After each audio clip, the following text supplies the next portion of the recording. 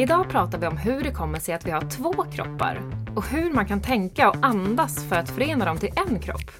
Och varför kan det vara så bra att djupandas när vi konditionstränar?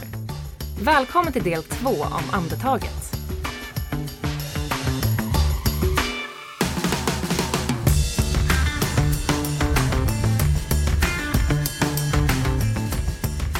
Det här är podden Den nya kroppen. Podcasten som tar dig hela vägen från topp till tå, från hud till själ och allt däremellan.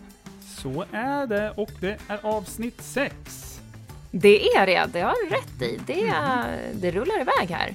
Det rullar på, det är jättekul. Ja. Och vi ska prata lite andning igen då. Knyta an till det som vi gjorde förra veckan, eller det vi pratade om förra veckan. Och fortsätta den lilla tråden, det ska bli jättekul. För det finns så mycket att prata om när det kommer till andetaget. Ja, det gör ju det. Det kanske inte är det första som många tänker på när man tänker på rörelse och träning och så. Ja, förutom om man håller på med yoga till exempel. Då är man väldigt inne i andning kan man vara. Men annars så tror jag inte att så många tänker på det faktiskt. Eller jag gjorde inte det alls särskilt mycket förr. Men nu gör jag det.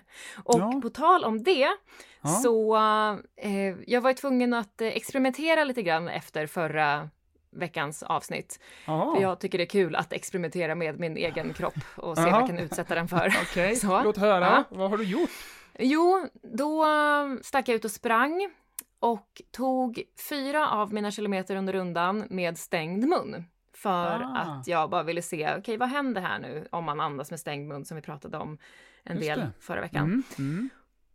Och dels blev det 4 fruktansvärt jobbiga kilometrar och det var väl kanske ett tecken på att jag sprang lite för fort. Men det jag också reflekterade över var ju att när jag sprang med stängd mun så var jag ju tvingad till att ha väldigt, väldigt liksom, djupa andetag. Dra in så mycket jag bara kunde och ut med så mycket jag bara kunde. Och man känner verkligen så här hur hela bröstkorgen bara expanderar ut till fullo, känns som. Och jag har haft en del fysiska besvär ibland på grund av stress och har det tyvärr ibland fortfarande. Och det kan vara lite svårt att kontrollera ibland. Och dels så kan det sätta sig just som spänningar i bröstet upp i halsen ibland, kan man nästan säga. Och nu märkte jag att efter jag hade tagit den här rundan så kom inte den där känslan igen som den ofta kan göra på kvällen för mig när jag kan bli lite uppstressad över saker. Det kom inte, för det kändes liksom som att allt liksom bara var totalt utstretchat i hela bröstkorgen, bröstryggen och halsen. Vilket var väldigt, väldigt skönt, måste jag ju säga. Härligt. Och överhuvudtaget sen liksom så låg andningen skönare liksom i kroppen, måste jag säga. Och så jag fortsatte experimentera lite grann hemma sen och andas med stängd mun hemma. Var ju tvungen att testa som många andra har gjort, vet jag, att tejpa munnen. Jag var ju dock så att jag tog svart gaffatejp. Det är någonting jag inte rekommenderar. För jag hade typ röda utslag runt munnen sen. Nej, inte göra så. Men det händer ju verkligen någonting, märkte jag ju. Och sen vet jag inte ifall det blir lika stor effekt på andra, men sagt var, när man har haft kanske lite besvär med andningen på så sätt att man lätt börjar andas fel liksom, på grund av psykisk eller fysisk stress, så var det faktiskt som upplevde det som ett bra hjälpmedel faktiskt. Så jag kommer fortsätta experimentera med detta. Men du, jag skulle gärna vilja höra en annan intressant grej från dig. Du avslutade i förra avsnittet med att säga att vi skulle prata om att vi har 2 kroppar. Ja, just det, ja. Det där vet jag att jag har hört dig någon gång säga tidigare, men jag kommer inte riktigt ihåg vad det var du menade med det. Just det stämmer. Den lilla cliffhangern där från förra veckan. Jo, jag tycker om att arbeta med att förklara eller uttrycka det som att vi har 2 stycken kroppar. För jag vill ju väldigt gärna när jag arbetar med en person och utvecklar dem att de ska få en ökad förståelse för sig själv, och när de får en ökad förståelse för sin egen kropp och sin egen förmåga och sin potential, så är det också väldigt mycket lättare att tycka om sig själv. Och när man tycker om sig själv, då är det ännu lättare att utveckla sig själv. Så att där någonstans började. Så det började i den här förståelsen. Och det brukar jag uttrycka det som att man har 2 kroppar. Den ena kroppen kallar jag för den medvetna kroppen och den andra kroppen kallar jag för den omedvetna kroppen. Så den medvetna kroppen då, den består av dina tankar, dina idéer, dina upplevelser kring dig själv, ditt ego kan man säga, samt ett väl valt antal skelettmuskler. Sådär då. Och en skelettmuskel då skiljer sig i det avseendet att det låter ju som det är den muskeln som sitter fast på skelettet. För det finns nämligen andra muskler då, till exempel hjärtat är ju en muskel, det finns muskler kring våra tarmar, det finns faktiskt muskler kring våra blodkärl och våra inre organ. De tillhör liksom inte de här musklerna som vi gör rörelser med. Men med dina tankar, med dina idéer, med din upplevelse av dig själv och de här skelettmusklerna så är det så du på något sätt tar igenom varje dag i livet. Så där, du tänker och du rör dig. Sen så finns det den andra delen av kroppen, den omedvetna delen. Den delen som du inte kan styra. Och det är ju då alla inre organen, hur mycket ditt hår växer eller inte växer, hur mycket du svettas och vilken typ av hormonmix du har i ditt blod. Så egentligen kan man nog säga totalt sett, för allt det där jag nämnde innan, det styrs ju av hormoner. Så den omedvetna kroppen, det är dina hormoner. Och jag kan ju säga så här då, Annika, spänn din biceps och så kan du liksom flexa upp din biceps, boom, sådär viljemässigt så med en gång. Ja, står och spänner för fullt. Ja, och så säger jag, Annika, sluta producera noradrenalin nu! Och då är det lite svårare än nej. Jag är en supermänniska, så är det så. Så vi kan styra den viljemässiga kroppen och vi kan genom våra tankar och våra rörelser påverka den omedvetna kroppen. Och det är där i som lite den här förståelsen måste finnas. Och nu då kan jag tycka, men vi pratar om andetaget här. Vad har andetaget med det här att göra? Jo, då är det nämligen så att andetaget är den här spännande biologiska funktionen, kan man kanske säga det, i våran kropp, som de här 2 kropparna väldigt tydligt samsas om. Därför att jag kan göra så här. Jag kan säga, Annika andas in. Och Annika andas ut. Och så kan du viljemässigt styra det. Men fram tills jag bad om det så tänkte ju inte du på andas. Utan då skötte den omedvetna kroppen andetaget åt dig. Så av alla saker där det är väldigt tydligt ihopkopplat mellan den medvetna och den omedvetna, så är ju andetaget den absolut starkaste kopplingen. Och det är ju faktiskt så här att den medvetna kroppen har bara fått låna andetaget egentligen av den omedvetna kroppen. Därför att jag vet att alla har ju någon gång försökt hålla andan så länge som möjligt. Och det gör man ju den medvetna kroppen. Då gör man så här. Och så håller man andan och försöker man hålla så länge det bara går. Och efter en liten stund så säger den omedvetna kroppen så här att nu vänta lite här nu. Vad är det som händer? Vad håller ni 2 på med där borta? Liksom egot och den medvetna kroppen. Det här går inte för sig, säger den omedvetna kroppen. Och så smack tar den tillbaks andetaget och så andas man liksom in då. För det är ändå den omedvetna kroppen som är den primära ägaren av andetaget. Men tack vare att vi kan få låna den biologiska funktionen med vår medvetna kropp, så kan ju vi gå in och påverka, aldrig styra och kontrollera våra hormoner, men väldigt mycket påverka och be om att liksom med andetaget försöka få saker och ting att förändras i den delen av kroppen som är väldigt svåråtkomlig, hormonella nivåer och så vidare åt oss då. Och då tänkte jag att det här är ett ganska spännande steg in i den här delen av andetaget som vi ska prata om nu. Och skapa den här förståelsen. För i förra avsnittet pratade vi väldigt mycket om det atletiska. Mycket rörelsekraft, power. Det var buktryck och massor med muskler och grejer. Och där gör andetaget en väldigt stor del och har en väldigt stort utrymme naturligtvis. Eftersom det var ett jättelångt avsnitt om det. Men det har lika mycket utrymme, plats och betydelse i den här andra delen som vi ska prata om nu. Som är mer det här med återhämtning, med lugn, med stressreducering och så vidare. Så de 2 kropparna på något sätt beskriver, förtydligar andetagets otroliga möjligheter och potential för att förena oss som en kropp och ännu mer förkroppsliga just den idén då. Men kan du inte berätta lite mer om hur kan andetaget verkligen påverka då den omedvetna kroppen och våra hormoner? Ja, så vad man måste förstå då, det är att andetaget lever på ett visst sätt, kan man säga, i våran kropp beroende på var våra hormonella nivåer ligger.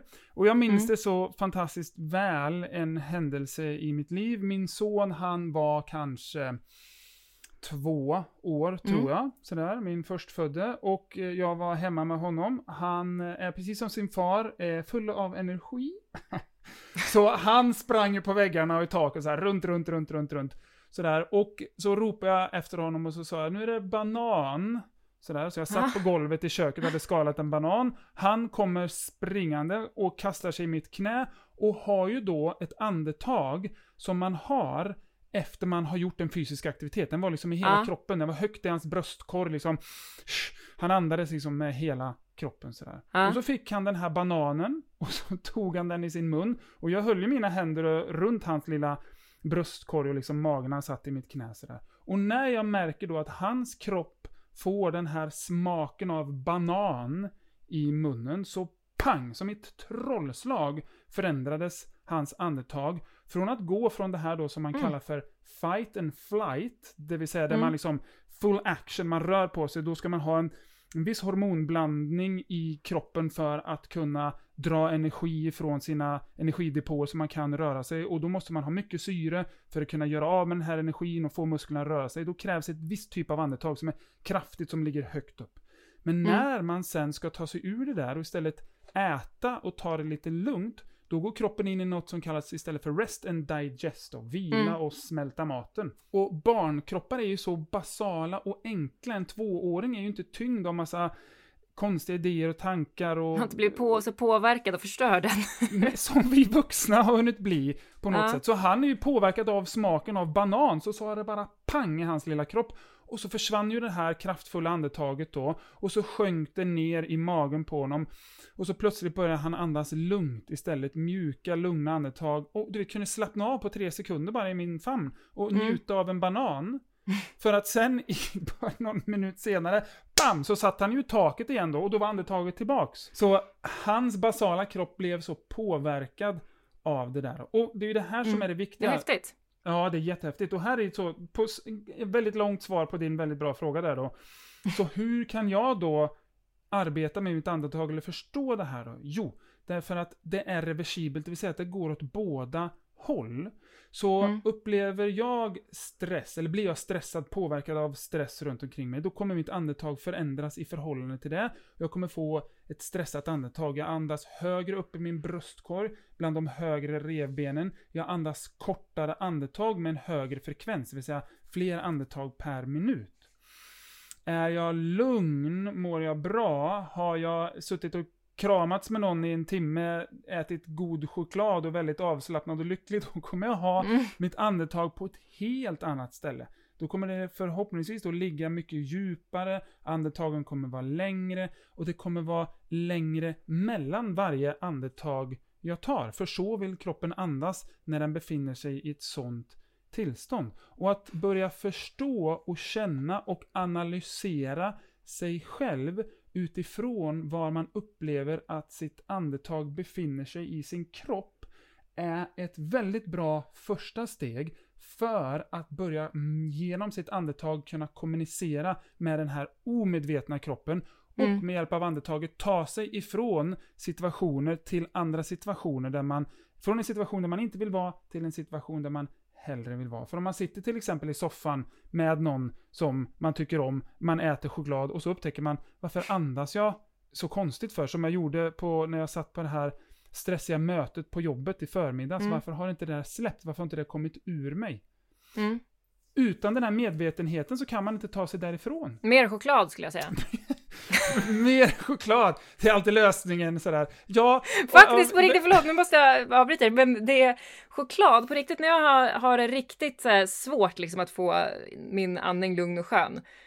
choklad kan göra mig ganska lugn. Men det är väl också, det frisätter väl oxytocin här för mig. Ja, som är liksom precis. vårt må bra-hormon. Exakt, så choklad är ett jättebra sätt att dopa sig in i lugn och ro. Ja. Jag funderar på att trycka upp en t-shirt som det står choklad byggde denna kropp på. Det blir falsk marknadsföring tror jag.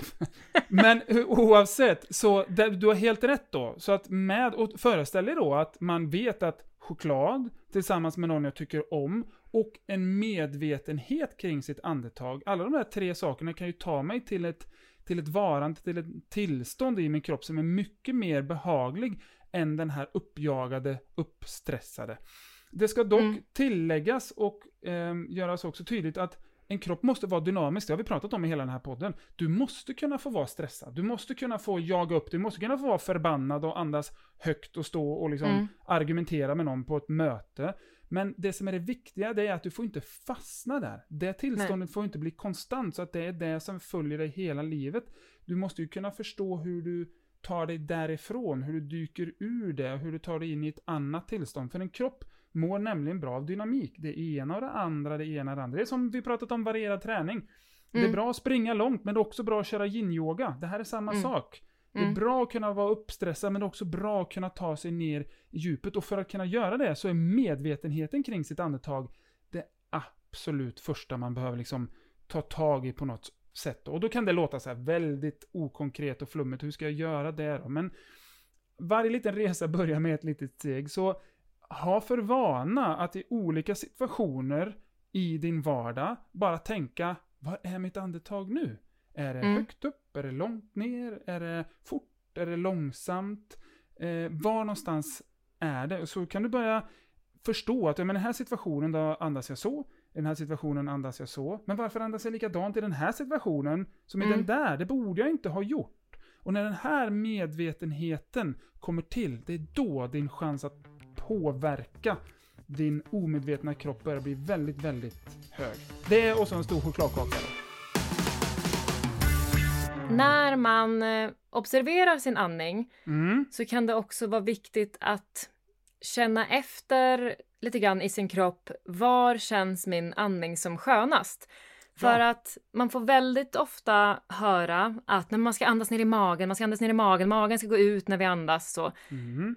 Men för min egen del till exempel så upplever jag ofta att jag kan få som skönast andning faktiskt när jag är, ska man säga, lite krummad.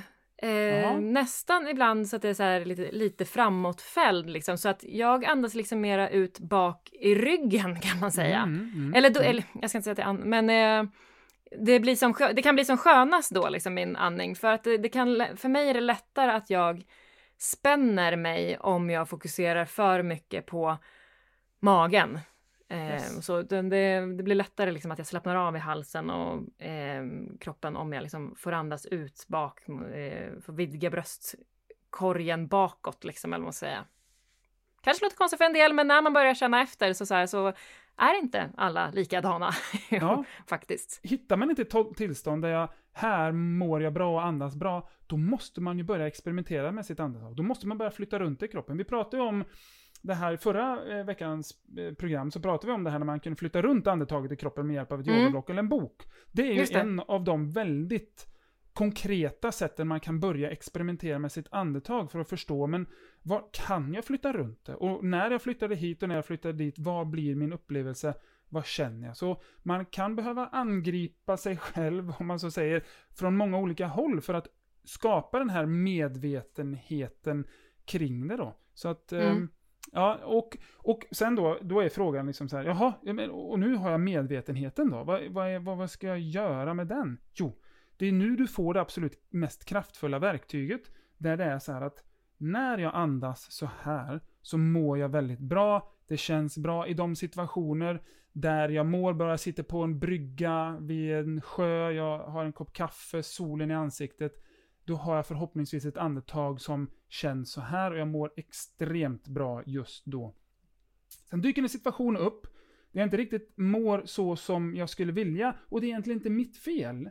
Det är någonting annat som tar mig dit och jag kan inte kontrollera situationen. Och då finns det 2 sätt. Antingen accepterar jag, det här kommer vara, och så löper det igenom så tar jag tag i det senare, därför att det är en situation där jag inte kan göra något annat, kanske ett argumenterande med en medarbetare eller med ett barn eller vad må den kan tänkas vara.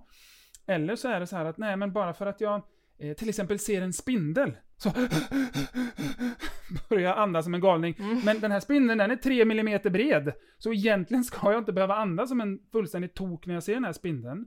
Så antingen i den direkta situationen eller i stunden efteråt så kan jag då plocka fram det här andetaget som jag hade vid bryggan med kopp kaffe i handen och solen i ansiktet och börja andas så istället för att kommunicera, berätta för min kropp att lyssna nu, det här är över, eller lyssna nu, den här situationen är inte så farlig, den här spindeln kommer inte hoppa upp och bita ansiktet av mig för den är 3 millimeter bred. Så i de här situationerna då, direkt ska jag hitta mitt andetag för att möta situationen där och då, eller medvetet tänka, all right, den här situationen måste få fortlöpa. Diskussionen måste bli klar, vi måste komma till en konklusion, ett avslut, jag och den här personen.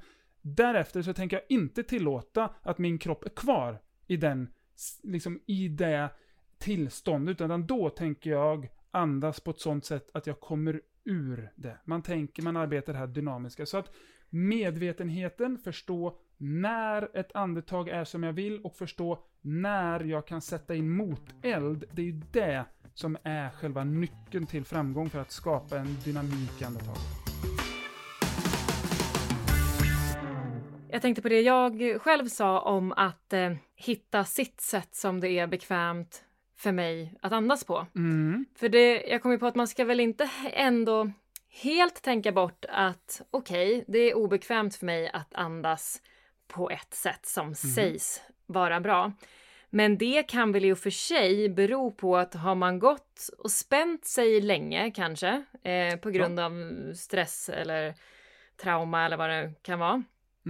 Då kan ju muskler och så bli väldigt spända. Och det i sig kan ju göra andningen svårare liksom, och jobbigare att kontrollera eller försöka hantera.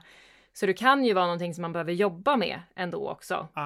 Kan man ju också vara medveten om. Men sagt vad allt handlar om medvetenhet och att experimentera runt lite grann. Vad som när det kommer till andetaget så gör det väldigt mycket det, ja.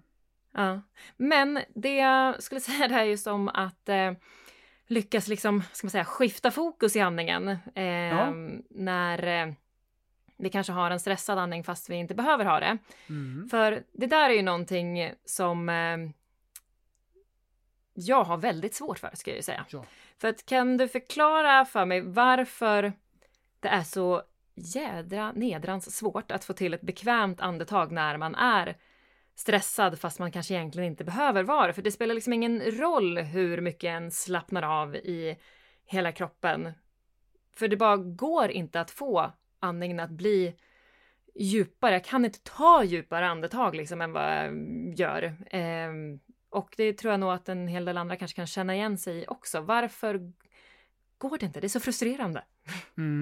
Och det är ju på grund av att det blir 2 system som jobbar mot varandra. Och då är det så här att då kan det systemet som äger, håller och bär stressen och driver den dit vara för stark. Det kan vara för dominant, det kan vara för etablerat. Därför att man varit stressad under för lång tid. Det kan ha satt sig på ett sånt sätt i kroppen att det faktiskt inte går att övervinna inom situationstecken där genom med ett medvetet andetag. Det kan snarare bli tvärtom, att det blir fruktansvärt obehagligt istället. Att jag är här. Obehagligt faktiskt detta ordet. Det liksom inte går att andas ner. Nej, och så försöker man möta det här och ta sig ner i andetaget och det bara inte går. Det funkar inte. Så då blir den omedvetna kroppen dominant i förhållande till den medvetna kroppens tankar och handlingar, och just det här med att plocka ner andetaget medvetet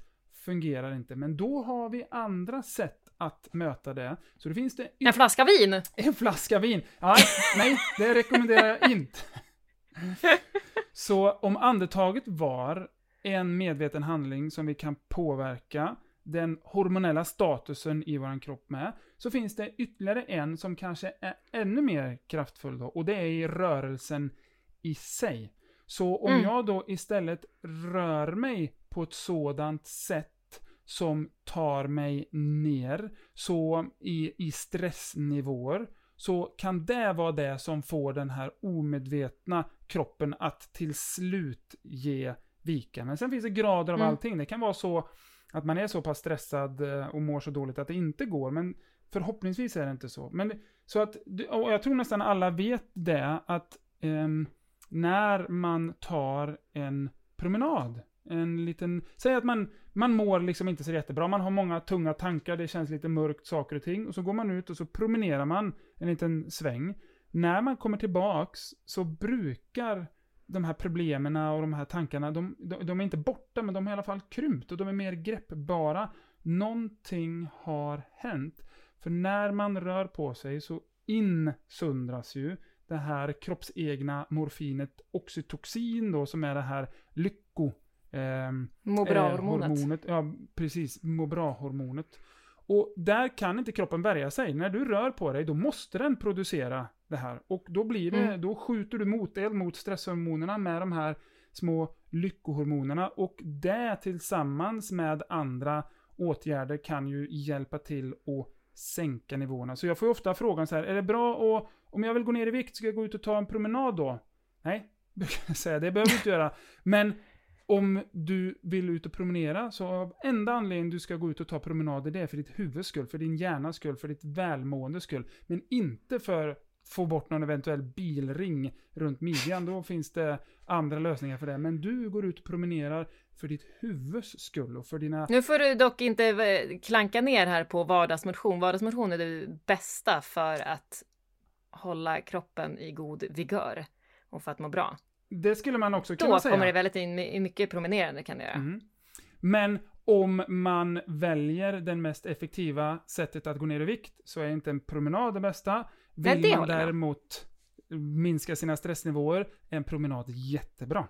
Så skillnaden är att du kan gå ut och gå en promenad, bilringen är kvar, men du mår annorlunda i huvudet av det. Så att en promenad har en effekt som på vårat känslotillstånd som är så otroligt mycket mer positivt. Om jag just har haft sån här stresskänsla i kroppen som jag liksom inte blir av med och som jag inte kan riktigt få bukt med bara hjälp genom att försöka andas djupare för att jag får liksom inte ner andningen. Då kommer jag på att jag har ju banne mig många gånger just varit ute och gått och verkligen fokuserat på att gå långsamt. Ja. Jag får liksom tvinga mig själv, för annars när jag går så går jag ganska så liksom, jag går på, om man säger så. Men att bara koppla bort det och verkligen såsa sig fram. För jag vet, det var någon gång jag har ibland så tar jag så här pauser om jag sitter hemma och jobbar till exempel och bara vill ha frisk luft. Och jag kanske behöver liksom kickas igång, om man säger så. Då har jag en runda på en dryg kilometer bara så här, som tar 10 minuter att gå eller något sånt. Och samma runda, om jag vill komma ner i varv, tog för mig 25 minuter. Så perfekt. Då förstår ni liksom hur långsamt det är. Och det är faktiskt häftigt. Nu påminns jag om det, att det händer ju verkligen grejer då när man får vara utomhus och promenera och gå långsamt och verkligen så här, nej, sakta ner. Det är någonting jag varmt kan rekommendera. Kan vara, vet jag, för vissa som är stressade så kan det vara en stressande tanke att behöva gå så långsamt. Men om man går ut utan någon som helst prestationstänk liksom. Och du behöver inte ens liksom prestera i att flytta din andning, om man säger så. För att det ska man absolut inte liksom försöka pressa ner, utan kommer det så kommer det liksom. Så, men att bara gå ut och bara fokusera på att gå långsamt. Men om vi ska gå ifrån det lugnande här nu då och komma tillbaka till något som jag tycker om, det vill säga konditionsträning. Ja. Så när vi löper så måste vi ha in mycket syre för att syresätta kroppen. I alla fall om vi ska springa snabbt liksom. Och då, för att få in mycket syre i kroppen, så toppandas vi, kan man kalla det. Att man andas högre upp liksom, i kroppen närmare bröstkorgen. Men en del påstår ju sagt att det kan vara väldigt bra att försöka andas djupt när man löper också, för att inte bli för spänd till exempel kring bröstkorgen och så. Men blir inte det lite kontraproduktivt då att försöka andas djupt när jag konditionstränar, när kroppen faktiskt egentligen behöver toppandas för att få in mer syre samtidigt? Eller för att få in mer syre vid tillfället. Jo, det kan ju tyckas som att det låter lite kontraproduktivt, men vi rycker upp den här saken ur hatten igen som jag nämnt förut då. Det är dynamik är det mest magiska för en kropp. Att det inte blir konstant en och samma sak hela tiden, som i det här fallet då att man toppandas, utan vid möjlighet när man konditionstränar så kan man faktiskt också försöka att variera sitt andetag. Och det här kan ju tyckas låta lite konstigt då, men föreställ dig då att du är ute och springer en runda. Och där finns det lite uppförsbackar och nedförsbackar. Och i uppförsbacken när du måste trycka på eller du känner att yes, nu ska jag klämma den här backen, då kommer ditt andetag hamna någon annanstans. Och du kommer vara tvungen, du får en liten skön syreskuld så du får arbeta bort sen några 100 meter, kanske några kilometer när du joggar ner därifrån. Sen så kanske lite längre bort där så vet att det kommer en lång flack, ganska lång utförsbacke där det inte är riktigt lika krävande som den här tidigare uppförsbacken var. Där kommer din kropp behöva en lägre nivå av syresättning, därför att du kanske också kan välja att just i den nedförsbacken faktiskt gå ner lite i tempot, hur fort foten går i backen per minut. Och i och med att du plockar ner både hastighet och löpfrekvenser så kan du också där och då välja att plocka ner andetaget. För att precis som du sa, det blir lätt spänningar när man arbetar högt upp. Och det kommer göra att din bröstkorg blir ganska stel och jobbig att ha att göra med när musklerna hela tiden är tvungna att spänna sig. Så då tappar du dynamiken i bröstkorgen. Men att låta det sjunka ner vid det tillfället i den här lite längre utförsbacken, för att sen kommer det garanterat en uppförsbacke igen. Ja, men då är vi där. Och så tar vi den här toppandningen då. Det är ett sånt väldigt bra sätt. Just och sen så har experimentera man det vidare lite grann helt enkelt med kroppen. Ja, det är bara experimentera vidare. Och sen så är det så här också att i många konditionssporter där man arbetar som ett lag, där cykling är ju ett av de absolut tydligaste. Där har man ju upptäckt att det finns en enorm fördel med det här. För om man har långa tempolopp då, och man jobbar i klungor där någon ligger fram och driver och de andra kan ligga bakom. Så den som ligger fram och har täten då i klungan, den arbetar ju på ett sätt och ska andas på ett sätt. De som ligger bakom kan jobba lite mindre och därmed andas på ett annat sätt för att spara energi för det här långa loppet och mobilisera upp energi, för sen när det är deras tur att komma fram och ta täten och dra klungan, då kickar de in och så kör de en annan typ av andning, för nu har de liksom de som trycker all luft framför sig sådär. Så att man har upptäckt att just arbeta dynamiskt också i grupp, där man tillåter att någon får andas på ett sätt och den andra får andas på det ena sättet, har ju blivit extremt effektivt för att få då framgångar inom tävlingar. Så det är jättehäftigt. Det är jättehärligt att man just tar in det liksom mer holistiska tänket i väldigt kraftkrävande idrotter och sporter. Du, jag kom på att du måste ju faktiskt lite rappt här nu bara slänga in en till övning kanske. Har du någon övning förresten på Yogobi kanske som vi även liksom kan prata om lite här nu? Ja, men då skulle jag vilja slå ett slag eller tipsa återigen om den andningsövningen vi pratade om i förra avsnittet. Det här när man lägger ett yogablock eller en bok på sin kropp och flyttar runt andetaget med. Det är ett väldigt bra och väldigt spännande sätt att börja utforska och utveckla sitt andetag. Men sen så skulle jag nog vilja tipsa om kanske mer en princip eller en idé kring hur man kan andas i relation till sin rörelse när man tränar. Och det är den här idén av att arbeta i harmoni mellan sitt andetag och sin rörelse. Och det är ju någonting som vi gör väldigt mycket i Soman ju naturligtvis då. För det är liksom det är grundprincipen för Soma Move, att vi just arbetar i harmoni mellan andetag och rörelse. Så där kan man in bara utforska Soman till exempel, för där är den väldigt, väldigt tydlig. Så att jag tänker väl att vi slänger väl ut någon skön litet klipp på Instagram här då, där vi visar lite sådana bra Soma-rörelser där man just andas i harmoni med sin rörelse. Men du, då får jag säga tack för idag då. Och nästa vecka så spinner vi väl vidare lite grann från andetaget på sätt och vis, då vi tänkte prata om den stressade kroppen.